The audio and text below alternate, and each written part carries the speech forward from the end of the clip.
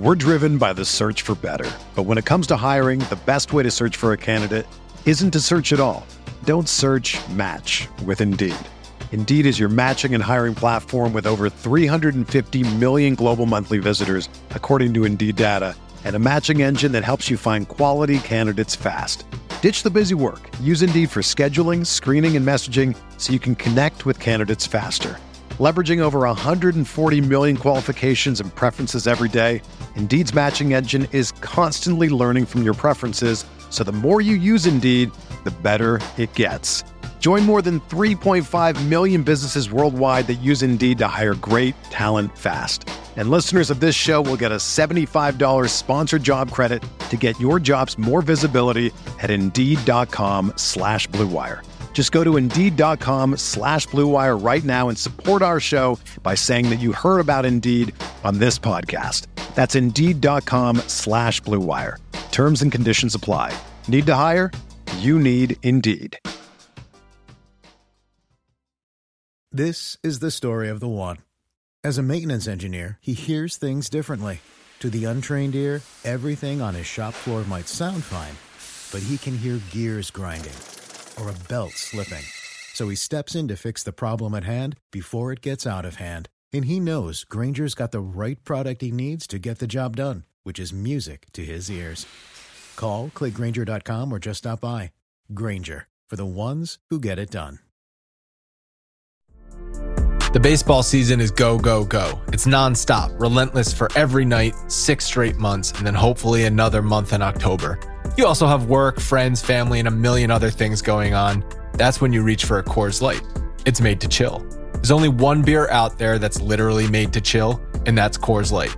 I mean, the mountains on the bottles and cans even turn blue when your beer is cold. Is there anything better than opening up your refrigerator after a long day, seeing that icy cold Coors Light can or bottle in your fridge? The answer is no.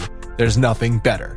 That's why when it's time to chill, you choose Coors Light. It's mountain cold refreshment made to chill. Coors Light is the one I choose when I need to unwind. So that's why when you want to hit reset, reach for a beer that's made to chill. Get Coors Light in the new look delivered straight to your door with Drizzly or Instacart. Coors Brewing Company, Golden, Colorado.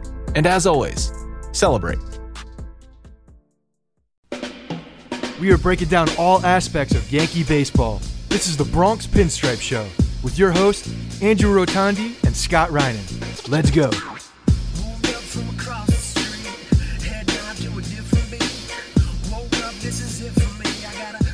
What's up, everyone? Welcome to the Bronx Pinstripe Show, episode 461. Today, we're brought to you by Deal Dash. Go check them out at DealDash.com. Use our promo code Bronx20. Start making some deals. Scott, what's up? What's up? I've told you. I just made that tagline up for him. I've been addicted to that site for a long time, so it's I'm very happy that they've come on board as a sponsor. But it's one of those sites where you put in just a little bit of money and you can win something that's way more expensive, and it's addicting. It's very addicting, and I have an addictive personality, and I spend way too much time on that site. So yeah, go to Deal Dash. What's up, man? What kind of things are you making deals for? What's that? What kind of things are you betting on? What type of things are you making? I'm an electronics junkie on that site. I can confirm that. Yes. Yeah. Every time I talk to you, you got some latest model of something that you're trying to put together. It's bad. And Corona, the quarantine did not help matters with my addiction. I'm looking behind you in your office right now, and I see like 14 electronics. There's way too much crap behind me right now. Yeah, for sure.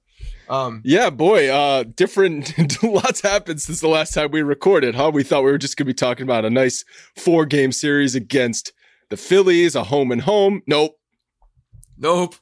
Other things happened and didn't happen. Yeah, this is kind of what we expected, I think, right? That if something pops up, the league is going to deal with it. They're going to.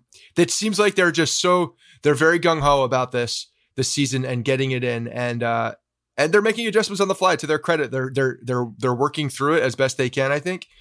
Obviously, Miami, not a good look, not great. Don't go to the strip clubs. Stop going to the strip clubs as a team, and maybe unbelievable. And maybe, just maybe, we can potentially get 60 games in. But Yeah, it's one of those things that... Can you think of a more cliche Miami way to get coronavirus than going to a strip club? No, it's pretty good for the storylines. And I know they were in Atlanta when they did it, but still, which is even better because Atlanta known for the strip clubs. Right.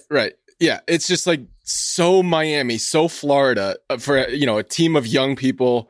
They're all making pretty good money. I know they're making less than they normally would, but it's still pretty good money, all things considered. Yeah. Oh, let's go to the strip club when the world is in a pandemic right now. We're just trying to play some clean baseball here. Nope, got to go see some titties. Yeah, that's the thing. The one thing that I think a lot of people don't consider the NBA, MLB, maybe they haven't considered the fact that these are all guys in their early 20s that are very used to doing whatever they want. Think back to when you were 22 years old. 22-year-old Scott. Yeah. Here's $300,000 a year. Well, it's what are you doing? A little different because they work their ass off to get to that point, and they have but it's also and stuff. I understand, but the mentality is still they're young guys, and that's the NBA bubble. You see people breaking out to go meet up with girls, or girls trying to break in. It's climbing down the gutter, breaking out of your room in the middle of the night, going over your girlfriend's house. It's like, I don't know if you ever went on field trips back in 8th grade and stuff. We went on a couple different ones, Washington DC trip, New York trip, and the chaperones would always tape the doors in the hotels because they want people leaving. So we would always try and figure out how we could get out without breaking the tape, retape the door. I feel like that's what the NBA bubble players are going to be doing. For sure. They're already doing it. It's just a matter of don't get caught by Twitter. That's the hard part, I think. Right. It's almost impossible now. Yeah. So, but look, hey, we got back on the field earlier than I was expecting, to tell you the truth. And then what they did is they went flexible with the schedule. They're like, you know what? Forget about it. We won't even go to New York. We won't go to Philly. We won't do these things. Let's just go to Baltimore. Let's just go to Baltimore and whoop their ass for a few days, and then we'll figure out the rest of it. That's pretty much what's happening. Yeah, so I guess we'll start with the game last night. I do give baseball credit for sort of adjusting on the fly, figuring out, okay, how do we at least get the Yankees and the Orioles playing, right? Because the Marlins obviously can't play. The Phillies are still at high risk, so they're still going through some tests. They're not going to play until the weekend. But that doesn't mean the Yankees and the Orioles just have to sit on their hands for the next week. Right. They can play. They already have games on the schedule. Yeah. So let's just do those. So yeah, I give them credit in that sense. The Yankees agreed as a team that they would go to Baltimore, which I find stunning that these teams are even allowed to vote on this kind of stuff. Well, I mean, it's a matter of health. It's a matter of health and safety. So at some point you have to have it. We live in a democracy where you can do whatever you want. You still have to ask the players if they're okay with doing that, if they feel comfortable enough doing that. And I guess, but I guess what I'm more talking about is the fact that the Marlins took a vote as a team to play, even though they had positive tests. Yeah, so there should be someone saying no. Yeah. But then ask if they agree with the yes. So do you agree with the yes? But a no can come from upstairs. Yeah. Yeah. I guess that's more what I'm talking about. Yeah. But we're just we've seen all these things about team votes. The Nationals voted not to go to DC. The Phillies voted not to do this. The Marlins voted to just try and infect everybody. It's that's the thing. This is never going to work if that's what we're doing. The teams and the players should have the, the ability to kibosh and just say, no, I don't feel comfortable going. But the doctors or whomever should be saying, no, it's not safe for you to go. You're not going. And it's a matter of, putting the decision of something that's a matter of safety and trying to keep everybody else healthy in the hands of people who at least kind of know what they're talking about, not players. Right. So I guess the good news though for the Yankees is it got Garrett Cole back on the mound earlier than expected. Yeah. We've played 4 games and he's pitched 2 of them. Love that strategy. Yeah. With the games, yes, we've had more Garrett Cole. He had more rest, but he's able to get out there for 2 of the games, which is great. Yeah, and you could kind of tell maybe the extra rest hurt him early in the game. He wasn't as sharp in the first inning, and he looked pissed at himself. He always looks pissed at himself because the guy demands perfection. If he allows contact, he's pissed at himself. It's funny because it's like a very different Michael Pineda type thing. because Pineda's usually the ball's flying out of the park and he's giving that reaction. Cole just like misses a spot and like strikes out a guy in a way that he didn't want to strike him out, and he gets mad at himself. Yeah, well, like on the run scoring double in the first inning, it was a complete mislocation. Yeah. It was supposed to be an up pitch, and it was just down in the zone, and he was visibly angry after that. And I don't know if the mislocation could be the extra day's rest. It could be the fact that it's still early in the season, a weird season, whatever it is. Chalk it up to just randomness. But I'm not gonna lie. I mean, seeing that sort of perfectionist mentality is enjoyable to watch from a fan perspective. Absolutely. I love it. I think when you see a guy that you have given, this massive contract to, who comes in with all the expectations in the world and then feels that and then tries to deliver on that, but doesn't make it like it's too much and overwhelming where it affects what he does on the field. It's a matter of like, I have something to live up to. And the guy's just he's a pro, man. He's a pro's pro. And that's what we've been talking about early. From the 9 months we didn't have baseball, for 7 months that we had Garrett Cole with no baseball, we were talking about the fact, like, how is this going to affect the rest of the team? How is that type of Garrett Cole mentality going to, rub off on Gary Sanchez or rub off on some of the other pitchers? And, time will tell. We'll see. And maybe we will never see. Maybe we'll never know. You can't touch it, feel it. You could just, assume or, look at body language and things like that. But I do think that the type of mentality does rub off. And, I think it's a very good thing to have around the team. I don't know if you saw this. Brian Hoke tweeted a screen grab from their Zoom post game, and Garrett Cole's kind of just like messing around with the camera, kind of like getting up close. Looks like he's just having a fun, silly goose time. And, I kind of think like, we didn't follow the Astros that closely, but we didn't see that going around social media or anything when he was on the Astros. So I'm wondering if he's just happy. Yeah, he couldn't bring. He's just happy to be cameras when he was happy to be out of Houston. Happy to be out of Houston now, enjoying his time in New York, just having a fun time, enjoying that $320 million. Yeah, and he's on a very good team too. It doesn't hurt things. They're in Baltimore for some spa days, and they're living the life right now. The inning when Judge hit that pop fly home run and then Hicks just mashed one to Utah Street, I'm like, Camden Yards is a cheat code for the Yankees. Like, what are we doing here? Yeah, it's borderline unfair. And I know a big part of it is the shitty Orioles pitching. It's so bad. But that stadium, the Yankees because at least Yankee Stadium, we know, right field, short porch, but like, you still got to crank it to get it out to center and left center. I feel like anytime you hit a fly ball at Camden Yards, thing is at least at the warning track. So I really when we do the bold predictions, and I did it last year, it's just, and I predicted the massive slaughter of the Orioles. I mean, it's not like it's that bold, honestly. Like, I'm looking back at it. These are not bold predictions. These are assumptions. When you walk into that team, into that place, and you see that team in front of you, and you can name 5 people on it, maybe not even that many. And then you see their pitching. Their pitching is so bad. I don't know how they can ever beat the Yankees. Well, okay, beat the Yankees. I thought you were going to say win a game, but they won 2 out of 3 against Boston. But they beat Boston 2 out of 3 because Boston might actually have worse pitching than the Orioles. That's the only thing that they can do. You have to have worse pitching and then find a team on a day that's not as sharp at the plate. That's the only time. But I don't know how they can possibly ever beat the Yankees. With the amount of weapons that are in the bullpen, at any given time, they could stop it. They could stop the bleeding, right? Right. If it's getting, if they're within 3. If the Orioles somehow score 5 runs, off the starting pitcher for the Yankees, we'll score 20. The Yankees will score 9 that game. So it's going to be okay.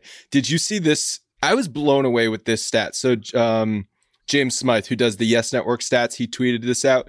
The 2000 Yankees offense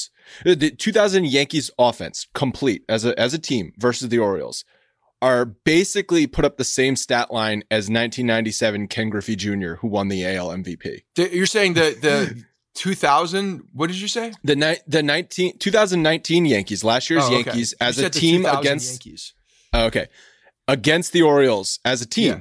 Hit 303 with 61 home runs and 147 RBIs. 1997 Ken Griffey Jr., which is like possibly peak baseball player ever, like just prime Ken Griffey Jr. hit 304 with 56 home runs and 147 RBIs. So as a team, they were Griffey. They were Ken Griffey Jr., which is one of the best, best baseball players, best seasons we've ever seen. So, I mean, yeah, that's pretty telling when you're spreading out across, however many guys, more than 9, you're getting a lot more than 9 filtering into that lineup during the 20 games or 19 games that they play them.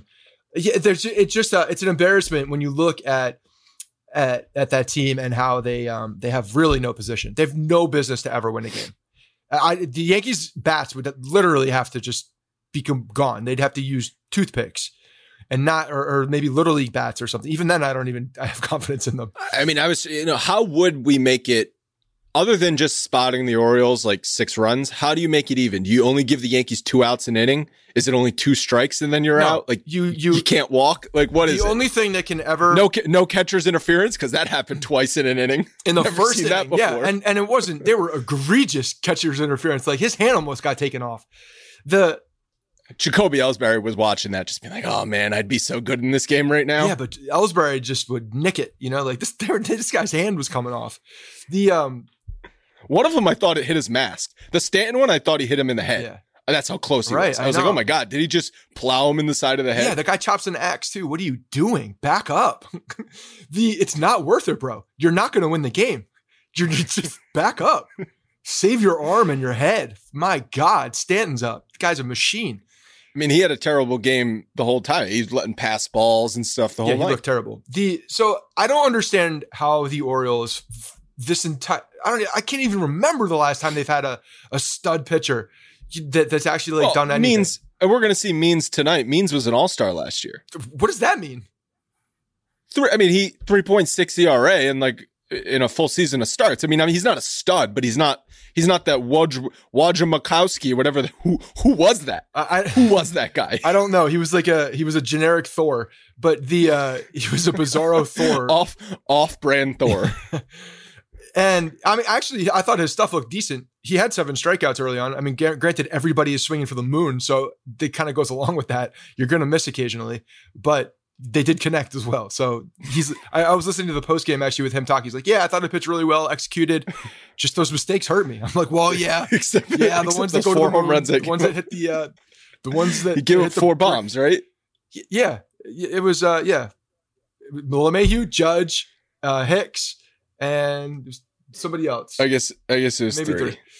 Yeah, it was a lot of mistakes that were very costly for him. So no, but I mean, I think Means he's a competent pitcher, and J Happ's pitching tonight, first outing of the season on very long rest because of this delay. He hasn't pitched since October. Well, no, he did. He pitched in the exhibitions. Yeah, it doesn't count. What I'm talking about is, Means already pitched this year, so they might be even playing ground at least for the first couple innings as far as starting pitching goes. As long as you keep the ball on the ground, which is a tall task. Yeah. No, it's that's the thing. I was watching some of the Blue Jays game last night too, and this kid Pearson who was not expected to come up. Arden Zwelling, who I talked to from Sportsnet Canada, is the guy who comes on and talks to us about the Blue Jays all the time. He was not expecting the Blue Jays to have him on the roster. And we actually talked about this after we cut, which I should have kept recording because our conversation was very, very good for another half an hour after that. But they were holding them down, basically service time. They were holding them down, and there was a rumbling on the team because they have the bats that they're excited about, but the pitching is the one area that they're not. And they had this one kid, Pearson, who's, from what Arden was saying, clearly head above shoulders, the best pitcher on the team, beyond, there's no doubt. And I was watching a little bit of him last night. He looks really good. Big kid, throws 100 miles an hour, and pitched really well against the Nationals. So starting to see a little bit of that young starting pitching in the AL East, but it's just really, we have not seen that in a long time. Besides Tampa, I guess. Tampa would be the exception for seeing that young pitching, but really they're the only team. The Orioles haven't had a good pitcher in a long time. Yeah. Well, Stroman was good for a while. He was okay. And who was the other kid that they had that got hurt? He had all the blister issues. Oh yeah, he went to the Astros. Yeah, Sanchez. Yeah. Yep. The Blue Jays might be the third best team in the division. I think it's close. Yeah, I think if they have Ryu and Pearson now, if Pearson's is the real deal and continues this on, that's two legit starting pitchers that they only thought they had maybe one. So yeah, if the bats can come together and those young guys can continue to play, they could be a wild card for sure. And now, especially with the playoffs opening up, expanded playoffs. I'm not even talking about them making the playoffs. I mean, I think they'll be in that chunk. It gives them life. They'll be in that chunk of teams that are competing. I know it's only 6 games for the Red Sox, but they have no pitching. No, and Eduardo Rodriguez is going through some serious health complications from COVID, and he might not pitch this year. Right. And Eovaldi is like their only guy you can at least point to and say, well, that's a competent major league pitcher when he's healthy. I'm surprised you say that. I'm surprised you say that. They don't have anybody else. No. And he's nobody else. He's going 5 innings. At 109 pitches. Yeah. 7 walks, 12 strikeouts, 5 innings. He doesn't have that many strikeouts. He has he actually pitched pretty well his first time out. I was surprised when I saw the line, and it was right. He's good as a Red Sox, shitty as a He's good as a Red Sox reliever. But they have no pitching. They have no pitching. They have no pitching and no depth. That's going to be a problem for them. Yeah, I can see the Blue Jays sneaking above them. So the last thing I want to talk about with Cole, he couldn't quite get through the 7th inning. I think it made sense to send him back out there. You got to start pushing him a little bit, especially he was cruising. And after the first inning, he was cruising. I think he retired 19 of 20 batters. So, Boone is pushing him out there. He's your ace. You want to start ramping him up to 7 full innings. So I totally agreed with sending him out there. He couldn't quite get through the inning, gave up a 2-run shot. And then this is the first time I really thought about it. Avila, right? That's who came in? Avalon? That's his name. He kind of got into a little bit of a jam. And all Boone wanted to do was get one more out in the inning. But for a minute there, I thought he's not going to be able to get out of it, but he has to face the 3 batters. Right. Right? So that's the first time I thought about it. Like, we have a scrub on the mound, and he might just let the Orioles back into this game because he's got to go 3 batters no matter what. Like, I hadn't thought about that rule as far as it pertains to the Yankees until it was right there and it was in front of my eyes. Yeah, that's it's definitely something now that we have to consider when a guy walks into the game. He's there for until the inning's over, or those or 3 batters at minimum. So yeah, it's like control the damage if you're not pitching well. Well, most of the Yankees relievers, you're fine with it. Canely, Ottavino, Chad Green. I mean, even Jonathan Holder, or if it was Luis Sessa out there, it's like, okay, 3 Luis batters Sessa at the bottom of that pile. I'm very confident. I mean, he's the bottom of that pile of those pitchers I just mentioned. I have him above Holder right now. Holder's not doing nothing for my confidence. Okay, but you know what I'm saying? Avalon's out there, and you're like, okay, 3 batters. I don't know about this. That's the Orioles. We can live with that. Because if they catch up, if they score any runs, we'll just go out and score some more runs. It's like, hey guys, how many? Should 3 this inning? 4? Hey guys, how many do you plan on scoring today? 7? Okay, guys, they're going to score 7, so we're going to go out and score 8. Just end this game right now. It's no problem. How long until you think someone talks to Garrett Cole about trimming his hair? I don't think anybody's going to say damn thing. You don't think so? Well, it's pretty bushy in the back. That's okay. It is right at the bottom of the neckline. There has been a very high tolerance for the hair like that, the bushy hair. You look back at Yankees history, you go back to the 90s, early 90s, 80s, all over the place. I mean, Mattingly got in a fight with Steinbrenner over the mullet. I did a history. I know you did, but that was also more of it was a straight haired mullet where the effect of that visually looks disgusting. and it looks longer than it is. When you have the bushy hair, I think it's like you can't, it's deceiving how long it is sometimes.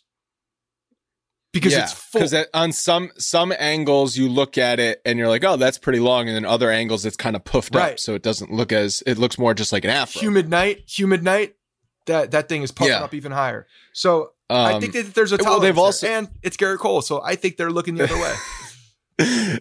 Yeah, as long as he's going out there shoving on the Garrett mound. Cole probably has a line on his neck, a mental line on his neck, that if it touches it, he's cutting like 2 hairs. And then it touches it and cutting 2 hairs. It'll probably never get below that line. When he signed the contract and then before the press conference, he shaved and he cut it pretty short. But it doesn't look like he's cut it since quarantine. I think he's trimming hairs to make sure it's just above the line because he's a rule follower and he's a perfectionist. The Yankees have also definitely let the rules slide, especially for pitchers on 5 o'clock shadows. Clemens always used to pitch with a 5 o'clock shadow. Sabathia, especially later in his days with the Yankees, I mean, he almost have a full beard on the day he pitched. There are some days where these guys probably walked out. They're like, you know what? I've been in the league for 19 years. F it. I'm not shaving today. What are they going to do? Yeah. Because I read when I did that history episode, what history? I did one on the appearance policy. There was an article I read about how Cashman jokes with players to get them to cut their hair. Yeah. He'll walk around the clubhouse, and if he sees a guy with like a little bit too much of a beard or something, he'll go up to him and go, "Hey, is your rotator cuff hurting?" They're like, "What?" He goes, "Well, can you not lift the razor to your face? What's going on here?" Yeah. And like Cashman will sort of he'll do it in like a dad joke way. Yeah. Yeah. So that's good. It's like, I'm not gonna get on your ass, but you're not going to get a memo. But I've noticed. But I'm noticing, just so you know. Yeah. My mental ruler is out. Brett Gardner not looking too hot at the plate. 4 strikeouts last night. No hits on the season. And I tweeted out, Brett Gardner 0 for on the season. He had a terrible at-bat late in the game where he just looked like overmatched. And I got a lot of people replying, Gary Sanchez too. I woke up to a text from my dad this morning because my dad wakes up at just the ass crack of dawn. So he always checks the box score in the morning. Would someone please recommend a new eye doctor for Gary Sanchez? Was the text from my dad. He's catching the ball, okay? And except in the 9th inning on Sunday. That was a pass. Because they won. Right. And yes, fair. Gary Sanchez looks terrible at the plate too. I'm less concerned with Gary Sanchez's offense than I am with Brett Gardner's offense. Oh, I'm not. Brett Gardner's offense doesn't concern me. That's the thing. Like it doesn't concern me. Gary Sanchez is an impact player, and if he's not right, that to me is a detriment to this lineup. Brett Gardner, great guy, been around forever, clubhouse leader. If he falls off this year, we have guys to play the outfield. It's not an issue. Obviously, that's not what I meant. What I meant is, who do you have more confidence in figuring it out at the plate? I have more confidence in Gary Sanchez figuring it out. I don't. I have way more confidence in Brett Gardner figuring out his game than Gary Sanchez figuring out his game, because we've seen so many long gaps, long slumps from Gary Sanchez. Where he just can't hit the ball, and he's not even. It doesn't seem like he's around the mental capacity to hit a ball and get into that frame. And it's infuriating. Yeah. I agree. It's infuriating. But at the same time, we've seen stretches where he's hits 9 home runs in 15 games, and it all kind of comes out in the wash to a productive catcher. Is it frustrating because he's so hot and cold? Absolutely. But what is Brett? You said I have confidence in Brett Gardner figuring out his game. What is his game? Is it 28 home runs? Is that his game? Well, no, he's gonna start making more contact. I think we're gonna start seeing Gardner have those long at bats, make more contact. He wasn't a contact guy last year. He wasn't a contact guy the year before. He still works the count. He still does what he needs to do in the count. He's also not the leadoff guy anymore, where he's changing his position a little bit in the lineup. Look, it doesn't. At some point, Brett Gardner is an older guy. Like his skills are gonna fall off. And I think in a year like this, I know you could go 2 ways. You could look at it as there wasn't as much load on the body, so that's a positive thing. Or it takes a much longer time for an older guy to gear up and like stay up and stay into like get your body in a place where it's really feeling comfortable. And then when you get into that daily grind, you can actually feel the muscles just like, recuperating a little bit better. I think it's potentially at a weird stage for him where he's maybe just not feeling all the way into the games yet. I think it's probably going to take him a little longer to get going because of his age. Do you let him ride? Do you let it ride? You got Talkman on the bench. You've got Frazier in the taxi squad. Like, do you let it ride? You have Andujar who can play left field. It's not going to ride for much. No, it's not going to ride for too long. I mean, they're definitely going to give him, the benefit of the doubt until he can at least try to. They're going to give him the opportunity to get off the schneid. They're going to, but no, you can't wait that long because you have very, very capable people who are gunning for that spot, and probably better, honestly. Right. Because, like, I don't know what Brett Gardner's game is. I don't believe it's a 500 slugging percentage guy, which he was last year for the first time ever in his career. I don't think that's him. I think it's more like what we saw in 2018 and 2017, which honestly wasn't that great. It was like a 325 on base percentage, about a league average hitter. If you don't have anyone else to play left field, that's fine, because he's going to play elite left field defense and league average offense. Like, you can live with that. But you might have that plus waiting behind him, is all I'm saying. Yeah, you do. Even with Tauchman right there, you do. You have the defense already. We know that. And the offense, from the sample size that we've seen, it's there. I mean, he can play. So I think Gardner's in a position where, yes, you're confused of what kind of a player he is, but he's been something for his entire career. And then the last few years, he's been able to put the ball in the stands a little bit, change it, really just change his approach at the plate, I think, a little bit. One, not a leadoff hitter anymore. And so he's in a different spot there. He doesn't have to do the same things that he did while he was a leadoff, like looking at those pitches, just, fouling a ton of balls off so that the guys behind him can see the pitches. It's not his role as much anymore. So, and when you're getting older, like, he probably knows that he's not going to make as much contact. So gotta, change that the launch angle a little bit to get some production. I think he's in a weird place, honestly, offensively. And I think it's part of it is because of the age. Yeah. So as I said, Happ's pitching the last game in Baltimore, and then Monty's going to make his debut this season on Friday against Boston. I think that's an interesting matchup, because as much as we shit on Boston earlier, they can still hit, and they still have a lot of right-handed power in that lineup. So that'll be an interesting test for Monty. And then Tanaka's going to make his first start of the season on Saturday against Boston. And then Paxton's coming back, hopefully rebounding in the last game. Yeah. Eyes are on Tanaka. Their eyes are on a lot of, we want to see Montgomery. I think all three of those pitchers, you're looking for something out of all three of those pitchers against Boston. Yeah, no, it'll be fun, intriguing matchups, no doubt. I really hope Paxton can rebound and we see some more signs of a healthy guy that's out there and can execute his pitches. We want to see the velocity up. We want to see him actually hitting his spots, which has been a problem for him in the early goings of some of these games. Even going back to last year, he would run into trouble early, wouldn't be able to find the spots. His location. If that guy can find his location early on, he's really hard to hit. But I mean, that's an easy thing to say, I guess, when you have a power pitcher on the mound as a lefty. If you're missing the locations, you're in trouble. He also didn't have his velocity against the Nats. He was throwing 92, not 96. That's the thing. Like, some of the best pitchers, again, this is it's become a cliche now. I know Cohn talks about it a lot. When you don't have your best stuff and you can go out there and still work, you can still find the zone. Even if it's not your best stuff, even if it doesn't have the best action or the late movement or whatever it is, throw the ball over the goddamn plate so that you can at least put yourself in a position to, trick a batter or, make a good pitch. Well, some pitchers can't do that. And Paxton's still at the stage in his career where he probably can't do that. Stage in his career. He's into his career. There's no more stages of his career. He's in the freaking heart of his career. Like, figure it out. His success has come from stuff. Power fastball, good curveball. His success has come off of his stuff. Power fastball means absolutely nothing if it's not over the plate, though. No, but 92 for his fastball, but you saw it. He wasn't getting any swings and misses. I'm not arguing that. Like, yes, the velocity has to go back up. There's no doubt about that. If he's we see Tanaka live at 92 because he's got movement and he places it and he gets swings and misses at 92. Paxton was getting no swings and misses at 92. Even at 96, 97, Paxton still has issues commanding the fastball early in the game.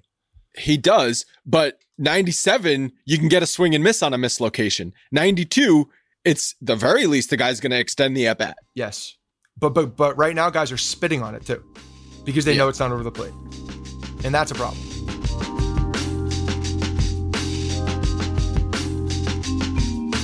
All right, guys, we got a new sponsor to the show, and this is actually one that I'm very excited about because I have been addicted to this site for a very long time. Have you ever heard of DealDash.com? It's the best, most honest bidding site where you can win things that you'd never expect at a price that you'd never believe.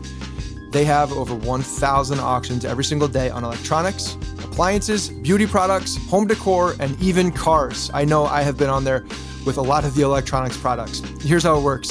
It's like an auction, but every single time anything starts, it's at $0, and then it goes up from there every cent when you bid every single time. The kicker is that the auction clock restarts after 10 seconds. That means that every single time you bid, everyone else has 10 seconds to answer, or the item is absolutely yours. It's absolutely addicting, and it's fun, and you can get some stuff very cheap. If you go ahead and buy now, Deal Dash is offering our listeners, the Bronx Pinstripe Show, an extra 100 free bids upon sign up on top of their other discounts. It's a great deal. The 100 free bids is something that I would definitely recommend doing. Go to dealdash.com and use the offer code Bronx20 or deal-FM/Bronx20. That's DEALDASH.FM, deal-FM/Bronx20. Sports are back, baby, and so are your chances to bet on your favorite teams and events.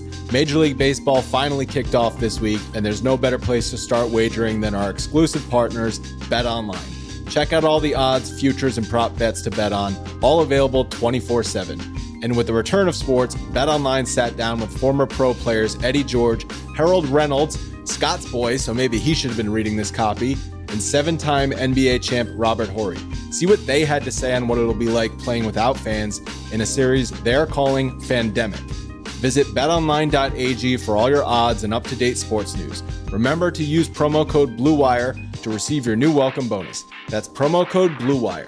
BetOnline, your online wagering experts.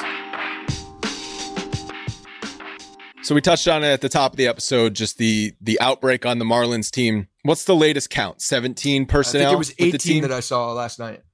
So Spin Zone, they've reached herd immunity. Is that what that is? More than 50%, right? I guess it's the traveling team, so I don't know how many people are traveling with the team. This was, in my opinion, this was the biggest threat to shut down the season. An outbreak on one team, because then you see the trickle-down effect. Okay, you have to cancel this game. You have to cancel that game. Did they infect the Phillies? Did they infect another team? So far, so good on the front of not infecting the Phillies. No positive tests have come back from the Phillies. But then I saw Rosenthal tweeting yesterday on Wednesday that they won't know officially until Saturday if the Phillies are in the clear. Why? They said health officials said that they could see positive tests from the Phillies. They won't rule out the Phillies until Saturday, is what because health they need to officials get said. more than one. They need to get multiple negative tests. That's why. Yeah. Yeah. Okay. So at the very least, the Marlins took the Phillies out of a week of action. Yeah. I mean, look, is this like a jab that connected to the face, but MLB took it and is moving forward and like, I think if no Phillies got it, I think they are going to take it. And I didn't think they'd be able to, but I think they're going to. And it's probably going to be, okay, well, Phillies might just play fewer games than everyone else. Marlins might play fewer games than everyone else. You got to live with it, right? You got to make some sacrifices. As long as here. it stops, as long as it doesn't continue to happen, that's the thing. Right. But if this spread to the Phillies, yeah, and then 10 Phillies go down, yeah, now you have a I don't know how baseball can survive that. Right. If it starts spreading team to team like that. So if it's just contained, I think we're in the clear. We kind of like, they got to the cliff edge, right? They looked over, they almost went over, but then they caught themselves. Yeah. But if this spread, I don't know how they, I don't know. Yeah. I mean, this is going to be the threat every single week. We're going to, hope that it doesn't happen with. And first freaking weekend. Well, of course, it doesn't choose one weekend when this happens. That's the whole point of this whole thing. Is that no? But like I asked you the question last episode, how do you think the players are handling the protocols? And they're not. I said they're and not. I'm not just talking. I'm not just talking about Marlins going to strip clubs because that is egregious, just complete douchebaggery. Okay, but high fives, sitting close in the dugout. Not social distancing. I don't know why masks are not at least mandated for first baseman because that's a close contact when the runner gets to first base and umpires and the batter. Yep. They're all there. Yep. Probably need it there too. The right fielder doesn't need a mask, but those players at least need a mask. And then maybe Because in theory, you're not going to strip clubs. You're being contained outside the thing, and now everybody's being tested. So the people on the field, on the field should be fine. That's the premise behind this. They should be. Don't be an ass off the field. They should be a lower risk. Yeah, they should be at a lower risk because they still could get it. Yeah, it could still get it from a hotel or the flight or whatever. Don't be an ass. But off it's a lower risk. You're going to be an ass off the field, then you're going to infect people. But so I asked you, how are they handling the protocols? And then we're going to talk about this more, but the dust up, the bench clearing thing with the Astros and the Dodgers. You had 60 people on the field. 20 of them maybe were only wearing masks. Yeah. I mean, these things are going to happen. That's the thing about baseball. You're going to have altercations that naturally occur when you have a team that cheated into a World Series, and a guy like Joe Kelly was a little bit off the rocker, which I'm very happy with this time. And I saw your tweet. You'd like Joe Kelly a lot more if he actually hit them. It's a solid. Maybe point. Hit one of them. It's a good point. I mean, especially for 8 games. You took 2 shots at him. You missed both times. Swing and a miss. We'll talk about the suspension, which is unbelievable. But yeah, hit the guys. Let's just. I mean, come on, put it in their back. Can we make them feel it? We don't need to scare them. We need to just put one in their back. I'm not saying go at their head. Put one in their back. No, even the Astros don't throw it at their head. Just put one on their back. Yeah. But what was I going to say? Yeah, so like the protocols on the field I think some teams are, they're lax with it. But maybe this is a wake-up call, right? Maybe this is going to actually turn out to be Don't go to strip clubs. No, but maybe this Marlins thing is actually going to turn out to be a good thing for the league in the sense that every team is like, oh shit, this is a wake-up call. Yeah. We dodged a bullet here. We can't mess up again. Yeah, I want to get paid, guys. Don't go out to the strip clubs. I want to get paid. Well, that's another thing. The Marlins aren't going to get paid for these games missed. The Phillies, the Yankees, and the Orioles are going to get paid, but the Marlins might not. So it's sort of like punishment there. I mean, I think that's kind of unfair, but at the same time, don't go to a strip club. Yeah, I mean, when you see what happened and how it all comes back to don't go to a strip club.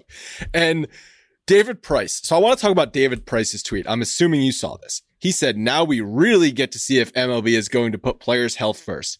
Remember when Manfred said players' health was paramount in all caps? Part of the reason I'm at home right now is because players' health wasn't being put first.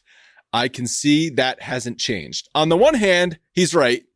On the other hand, they got it because they went to a strip club, dude. How is that the league's fault? Right. Well, I mean, I think if he's talking about, the end result and there are guys who are infected. So now what? So what I think he's talking about is the fact that we could cry about how it happened, but the fact is that it did happen and now it's here. Now what?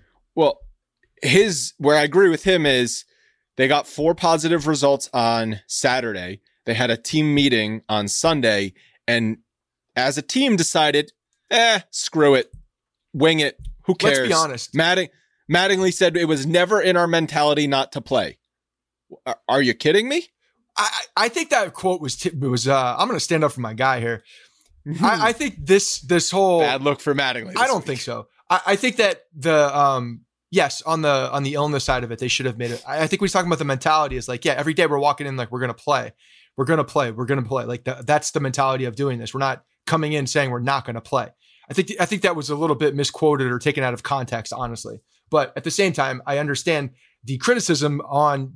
It's not his call though either. Like those should not be the calls. But it was his call. But it was, and that's the problem. It was the team's call somehow. Exactly. It should not be. It should be health officials' call, like we said at the top. Health officials need to step in and say, "You're not allowed to play today, guys." You cannot give that decision making to the guys who need to walk out on that field to earn a check, or the guy that has a job and his record, wins and losses, are based on the people that are going out there. You can't put that into their decision making. Like those guys are on the field. You decide what pitch you're going to throw. You decide what pitch you're going to swing at. You decide what players are playing on a given day because you know baseball. You're not a freaking doctor to say when and where they can't come in. That's the job of somebody else. And that was a broken process in some level. Like they should not be making anybody who's managing the team baseball wise make decisions on their health. I'm sorry. Right. So what the league should have done is said, okay, you guys got 4 positive tests on your team back today. You're not allowed to play until the rest of your tests come in. Or just have Simple some kind that. of review process where other people who are not, managing the actual baseball on the field make a decision instead of the people doing it. Just take it out of their hands. Don't tell them if they can play or if they can't play. That's it. That's just what needs to happen. It's like asking a guy, like, hey, you have a sprained ankle. You can barely walk. He's like, I'm good. I'm playing. Well, like, really? Right. That's the thing. Well, but the thing is, when it's a hurt hamstring or a sore neck, oh, he's a gamer. He's out there. He's playing because he wants to win for his team. This isn't like that. No, I know that, but also you're thinking about a 23-year-old kid who's asymptomatic, feels great, has no problem, just went to a strip club, just like feeling good about the day, and wants to play baseball. He's like, yeah, I'm fine. There's nothing wrong with me. Still excited from seeing those titties and eating those wings at the strip club they couldn't not go to. There's nothing wrong with me. I'm going to play. Like that's their mentality. I'm not saying it's the right mentality, but as a baseball player, 23, 24 years old, like they're going to try to play baseball. Duh. Yeah. Stop giving them the decision. And you're seeing players start to complain about the whole thing. McCutchen tweeted that he goes on Twitter to find out if they're playing or not because there's no communication from management down. And then you got players on the Reds complaining because they're saying it's too hard to come back from COVID. Sonny Gray? Sonny Gray? No, he didn't. Sonny Gray complaining about things being too hard. It was Moustakas. I saw he's been hanging around Sonny Gray too much. Damn it. So some Reds players, because and also with Soto. So Soto's was actually turned out to be a false positive. But now, so he's tested negative like 7 times or something crazy. But the DC officials are still like blocking him from coming back. So players are complaining there's too many hoops to jump through to come back to the field. So what is it? Right? You got them complaining on both sides. You got players complaining that you're not taking our health and safety seriously enough, and then you got players complaining that you're not letting us get back on the field quick enough. Yeah, no one's going to be satisfied. Just no one's happy in all this. Just keep going. Can we just talk? More about the dust up and how that would have been worth it if they all infected each other and just fought? It would have been way worth it. Before we do that, can I just say the Yankees and Phillies are likely going to play a home and home next week? I heard on the broadcast last night, it was actually Ricky Ricardo because John was not feeling well. And obviously you immediately start wondering if it's coronavirus. And he's, 82 years old? So that could be serious. If we lose John to don't even say it. Just stop. Keep going. Anyway, it looks like it's going to be the home and home next week against Philly, and then a doubleheader next weekend against Tampa to make up some of their games, and then they'll have to make up the Baltimore game. It's a scheduling nightmare. But they're doing it. But they're trying to figure it out, which I give them credit for. Like they're not making. They're like, you know what? This whole season is going to be a complete cluster. Let's just see if we can do it. if it seems like the Yankees are going to end up making up all their games, but I don't see how the Marlins and the Phillies make up all their games. Again, dude, week 1. Do you care? No, do you care? No, I don't. There are very few things that I care about, honestly, in the way that this whole season is executed. Let me ask you a question. The Rays have an issue later in the season. They play 3 fewer games than the Yankees, but it turns out their winning percentage is higher than the Yankees. Are you going to care? I mean, a little bit. Because they would win the division. I think in that case they'll hopefully have some kind of a contingency plan by then. No, the contingency plan is winning percentage. Well, the contingency plan may change because everything may change. Everything has changed on the fly, so they may change that too. Because guess what? You think this is going to be the last time people miss games? No, this is week 1, like you said, man. This is just the beginning. This is just the beginning of this thing. Well, we'll see what happens, but if there's continuously games being missed, like this is just going to snowball and be a bigger cluster. I'm not saying they can't get through it. It seems like they're very, very, very willing and they're trying to push through this thing. So I hope that they can. Obviously, I want to watch more baseball. I want to see the season get completed. But I do think the rules and some of these contingency plans, whether it's winning percentage or maybe they have to have like a another game to decide it. If there's a tiebreaker game, I don't know. They might do that. I could see things changing in that capacity. So do you like Joe Kelly now? I agree with you in a little bit. Like just just don't miss. At the same time, there were Mike Wisdala on our team tweeted something out that I thought was funny from Kelly's offseason and him just, getting some reps in, throwing against the net in his house. And he just completely missed the net. Didn't he break a window? Yeah, he hit that. I don't know if he broke a window, but not even close. So there's part of me that also is like, did he actually mean it? Or he just did it and then he's like, whatever. I don't care. No, he meant it. I mean, obviously, because we remember the stuff with Tyler Austin and everything. Was that 18? Well, that's the thing about this whole thing, right? Joe Kelly wasn't on the 2017 Dodgers, and he was on the 2018 Red Sox that also probably cheated. Joe Kelly's just an ass, so he just likes to pick fights, I think, even if it did slip out of his hand, he would probably tell you that he meant to do it. Well, the Correa one probably did slip out of his hand because it was a slider, and you're not throwing a slider at a guy, right? And the Bregman, but the Bregman one was a fastball. He was definitely trying to hit Bregman. Or just throw over. I have no doubt in my mind. Or throw behind him. Do like a Randy Johnson, John Kruk. Like some sort of send a message to Bregman. The Correa one. Because that was a 3-0 pitch, wasn't it? What? The Bregman, yeah. Yeah. Correa, you just don't throw a slider at somebody. You just don't do that. Yeah. What's the point? So I like the bucking back. I like the talking. I don't really understand how any of the Astros can say anything. I don't. I mean, but it doesn't surprise me because they are totally numb. But you get thrown at in the batter's box. You got to stand up for yourself. Sure, and also he was mocking them. I mean, the faces he was making phenomenal. at Correa, like, oh, poor baby. My favorite part was after he hit Correa the first time, got the ball back, and like turned around and was yawning. Like that was my. He's like just yawning, like he's like, I'm sick of being here. Like, what next? The yawn. He's a little bit of a psychopath, that Joe Kelly. Yeah, he's nuts. I'm okay with that though. As long as it's not against my team, I'm fine. So there was a quote from Dusty Baker, and he said, it was actually really funny. Dusty Baker, after the game, what really enraged everybody was what he told Carlos Correa when he struck him out. Nice swing, bitch.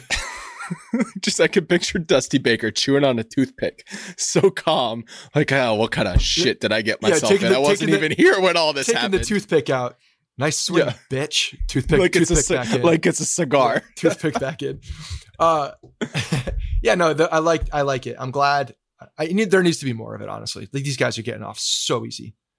It pisses me off. Yeah, but the fact that baseball, he got 8. Yeah, are you going to talk about the suspension because that's ridiculous? Yeah, I mean 8 games. It's I wrote it down. 13% of the season. That's a massive suspension. They treated it 8 games is what he would have gotten in a 162. Yeah, it makes no sense. What are we doing? These guys are walking around after egregiously cheating and stealing a World Series championship. But you can't see that's not what I can't. You can. Baseball's not though, because this is how baseball's taking it. Well, the Astros were already punished for what they did. Now we have to punish for this initial instance on Joe Kelly. And what they're trying to do, I agree. They're trying to set a precedent because you know what they don't want this year? Bench clearing brawls and people getting coronavirus because they're face-to-face fighting on the field. If you're going to get it, make it that way. Okay, but listen, I know the suspension is crazy. Do the Marlins play the Astros this year? Probably not. But if they did, I would send them to a strip club the night before, not in the same, and then beat the shit out of the Astros physically on the field. What's the worst team in the Western divisions? Is it the Mariners? The Giants, probably? The Giants, yeah. Send the Giants in, strip club, night before, kamikaze into the Astros. Someone's throwing at them, and then there's just a brawl. Can we do that on like game 58? That's cool. The Astros. So here's the thing with this. Like, obviously that was fun. Like to watch that whole sequence of events. It was fun. I don't know how many. So the Dodgers are definitely the team to do it, right? Because they lost the championship in 2017. What other teams that they play this year would do it? Like the Yankees might want to send a message, but they don't play them until next year. And if they play them in the playoffs, they're not going to send a message in the playoffs because guess what? You don't want to lose that game because you plunked somebody. Right. I think it's just individual personal vendettas is what we're going to see rather than teams, especially because it goes back 3 years. Guys are all over the place now. So you have different. Oakland might send a message because Oakland was outspoken against the Astros. Again, I don't think it's a team thing. I think it's more of an individual Like if Bauer, I know he doesn't, but if Bauer if Bauer faces them next year. Yeah. I mean, I honestly, at this point, like Bauer's kind of a bitch if he doesn't. To tell you the truth, he's been talking so much. Oh, yeah. We need to see something out of you. But would it surprise you if he didn't on the field? No, not at all. Not even a little bit. So we got a mailbag from James Christopher. Despite the events from earlier this week, I cannot bring myself to like Joe Kelly. Does this make me a Tyler Austin loyalist or unbearably hard-headed? I'm with you, man. I mean, Joe Kelly, while I can give him a little golf clap for that, still annoys me. Yeah, he's still. I'm not a Joe Kelly fan. Don't get me wrong here. I appreciate the action, but yeah, can you just throw it in his back? Why do we always have to be sending messages? Can we just do it? So I'm not one for violence here, but let's get some violence. It's in the protocol, no bench clearing brawls. So I also think that's why he got 8-game suspensions, because that's the other thing, initiated a bench clearing brawl. And again, baseball needs to tighten up these protocols, these on-field protocols. If you can't even handle the on-field protocols, how are you going to handle the off-field protocols? How many times I got to tell you this? They're not there for the players. They're there for us. They're there for the press. They're there for the cushion so that MLB has to cover their ass if something were to happen. Well, then that's what guess what? We're probably not going to have a full season then. Get over it. That's like, get over the protocol thing, because it's not something that's actually feasible to implement. It's just not. We knew that. The one thing that I saw, and I don't know how much this affects the Yankees, but if the season is not completed, the luxury tax stuff carries over. So the Red Sox this year are under the luxury tax. But if they don't finish the season, they don't get credit for being under the luxury tax. Oh, I see what you're saying. I mean, that does make sense. Yeah. So, that's one thing to consider for some of those teams. Like, it doesn't affect us. So, No, it doesn't really affect us, but that's a good thing for it. That is a positive thing, I think. No, it also affects us because the Yankees are over the luxury tax. So it won't be one year. It'll be 1 year delayed before they have to pay the top penalty. And actually, maybe next year, because Tanaka's off the books, Paxton it might not be re-signed, LeMahieu's contract is up, Hap might not be on the books. Maybe don't you put LeMahieu into this? That better be a higher number on our cap. But you know what I'm saying. So it's one of the things that I don't care about is the amount of like luxury tax that the New York Yankees pay, because yes, I know we've tried to get under it because it's trying to be reasonable and smart, but at the end of the day, once they've spent it, I don't care at all, because this is where we can say it is not my money. The Yankees are probably one of the the wealthiest franchises in the face of this planet. They're good. So like those things, when we talk about, I know it affects on like who we sign and how we do things sometimes. But at the end of the day, I don't care about the actual penalty itself. No, it actually might hurt the Red Sox the most. Yeah, though, which is a good thing. Because they're trying to get under, and then that would delay them getting under. So I guess that'd be a silver lining in all of this. The Red Sox rebuild goes on for longer. Let me ask you a question about that, though, specifically. Do you want the Red Sox to be a bad team for a long time? No, I don't. I want them to be competitive. No, I mean, do you remember in what year were the Red Sox that we did this podcast? I guess none of the years the Red Sox were always, but there was, those years when they were like last place, they went from like first to last. Yes. And I was like, well, those games against the Red Sox just aren't as fun when that's the thing. I don't want to see them as a terrible team. I want to beat them every single time, but I want those games to be competitive. I want the juices to be flowing on them. And if they're, this year though, I'll take it. This year's different. This year's different because the Yankees have enough things going on. Like Tampa is a big threat and everything. So if the Red Sox are in last place in a 60-game season and finish below Baltimore in the 60-game season, I'll rub that in. That's embarrassing. But in the longevity and like I enjoy the rivalry. I like to hate them. So if they're not good, that was kind of like the whole Jets Patriots thing. Like the Jets Patriots thing was cool for like couple years, and then the Patriots just started when the Jets were competitive, and then during the Rex Ryan years, it was actually team. During the Rex Ryan years, it was interesting. There was intrigue there. The Jets beat them in the playoffs. There was Rex Ryan actually had most of the games against the Patriots were competitive and tight. But when the Patriots just kept winning and beating them every single time, like there was no more rivalry. It was no more on the Jet side and on the Patriot side.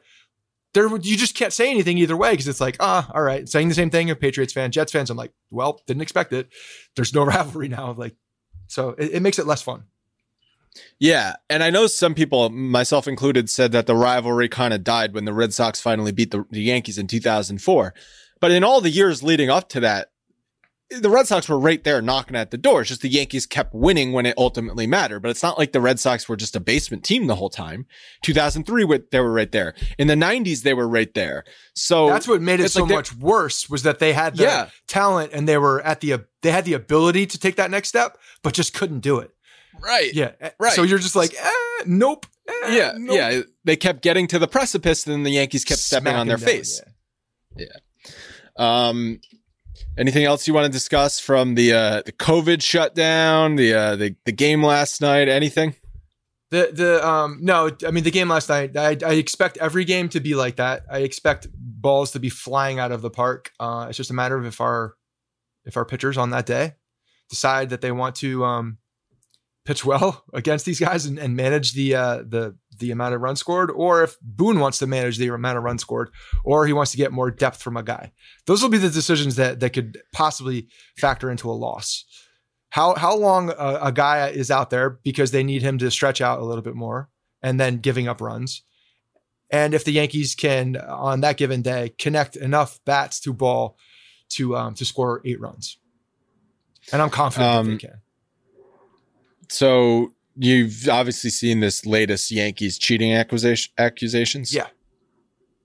I messaged the guy who was reporting it and he answered me. I wanted to have him on the podcast and he answered me and he said, I need to check with my team to find out if it's okay. But he never got back to me after that. I followed up. I wonder who his team is, but he's getting just dragged through the mud on like all these other, reporters saying, no, this was checked by the league multiple times. Apparently the league looked into it in 2018 and 2019 and found nothing with this incident. But the Astros clearly just want someone else to have the heat, right? The Astros are looking for somebody else to take the heat right now. And I think that's what this is. Yeah. Because he keeps saying, I have sources, MLB sources. His sources, if I had to guess, Michael Schwab is the guy, right? Yeah. If I had to guess, his sources are the personnel who are still bitter in the Astros who were fired, probably. Whether it's Lunau or it's the who was the second in command there that got canned, who was just a total asshole. Yeah, I forgot his name for good reason. So that's who I would guess his sources are. But obviously, I would ask if he came on the podcast. And Andy Martino, SNY, came out and kind of rebutted it in an article as well, talking about the investigations and just kind of like itemized each one. Nope. Yeah. Fact check the whole thing. And yeah, look, what I think it was league approved. I don't know if the Yankees were using it for anything shady or not, but what I do know is that sort of stuff will no longer happen. I think that's a change. You can no longer just put an intern out in center field with a high res camera pointing at the catcher. It's just not going to happen anymore. Well, you think it's not going to happen. There's just going to be different ways that they do it. Yeah, they're going to figure something else out. No, the way that is in that video is not going to happen anymore. So, are you looking something up right now? I am, but it's of no concern. Okay, because I probably won't find it because I'm slow. I think that's the end of the episode. Hopefully the next week of games, the next 4 days of games, go off without a hitch. We'll talk to you again on Monday. Submit your mailbag questions at bronxpinstripes.com/podcast, or you can tweet at us at Yankees Podcast. Those DMs are open. You can shoot the DM in there and we can answer your question on the show.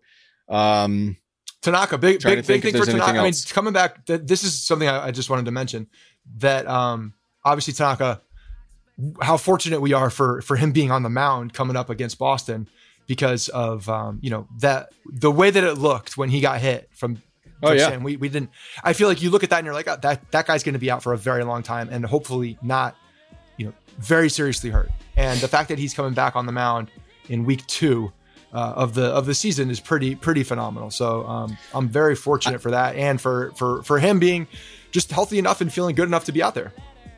I haven't seen any reports that he's going to wear like extra padding or anything like that.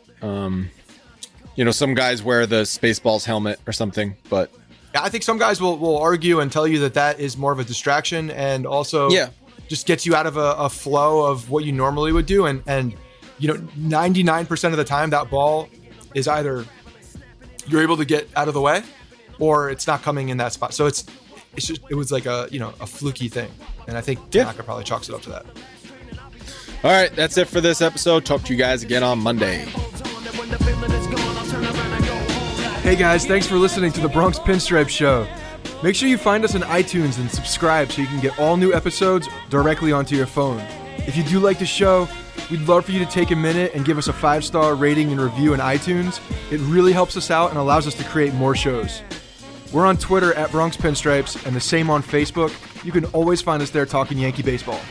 Thanks again, guys, for your support. Really appreciate it, and go Yankees.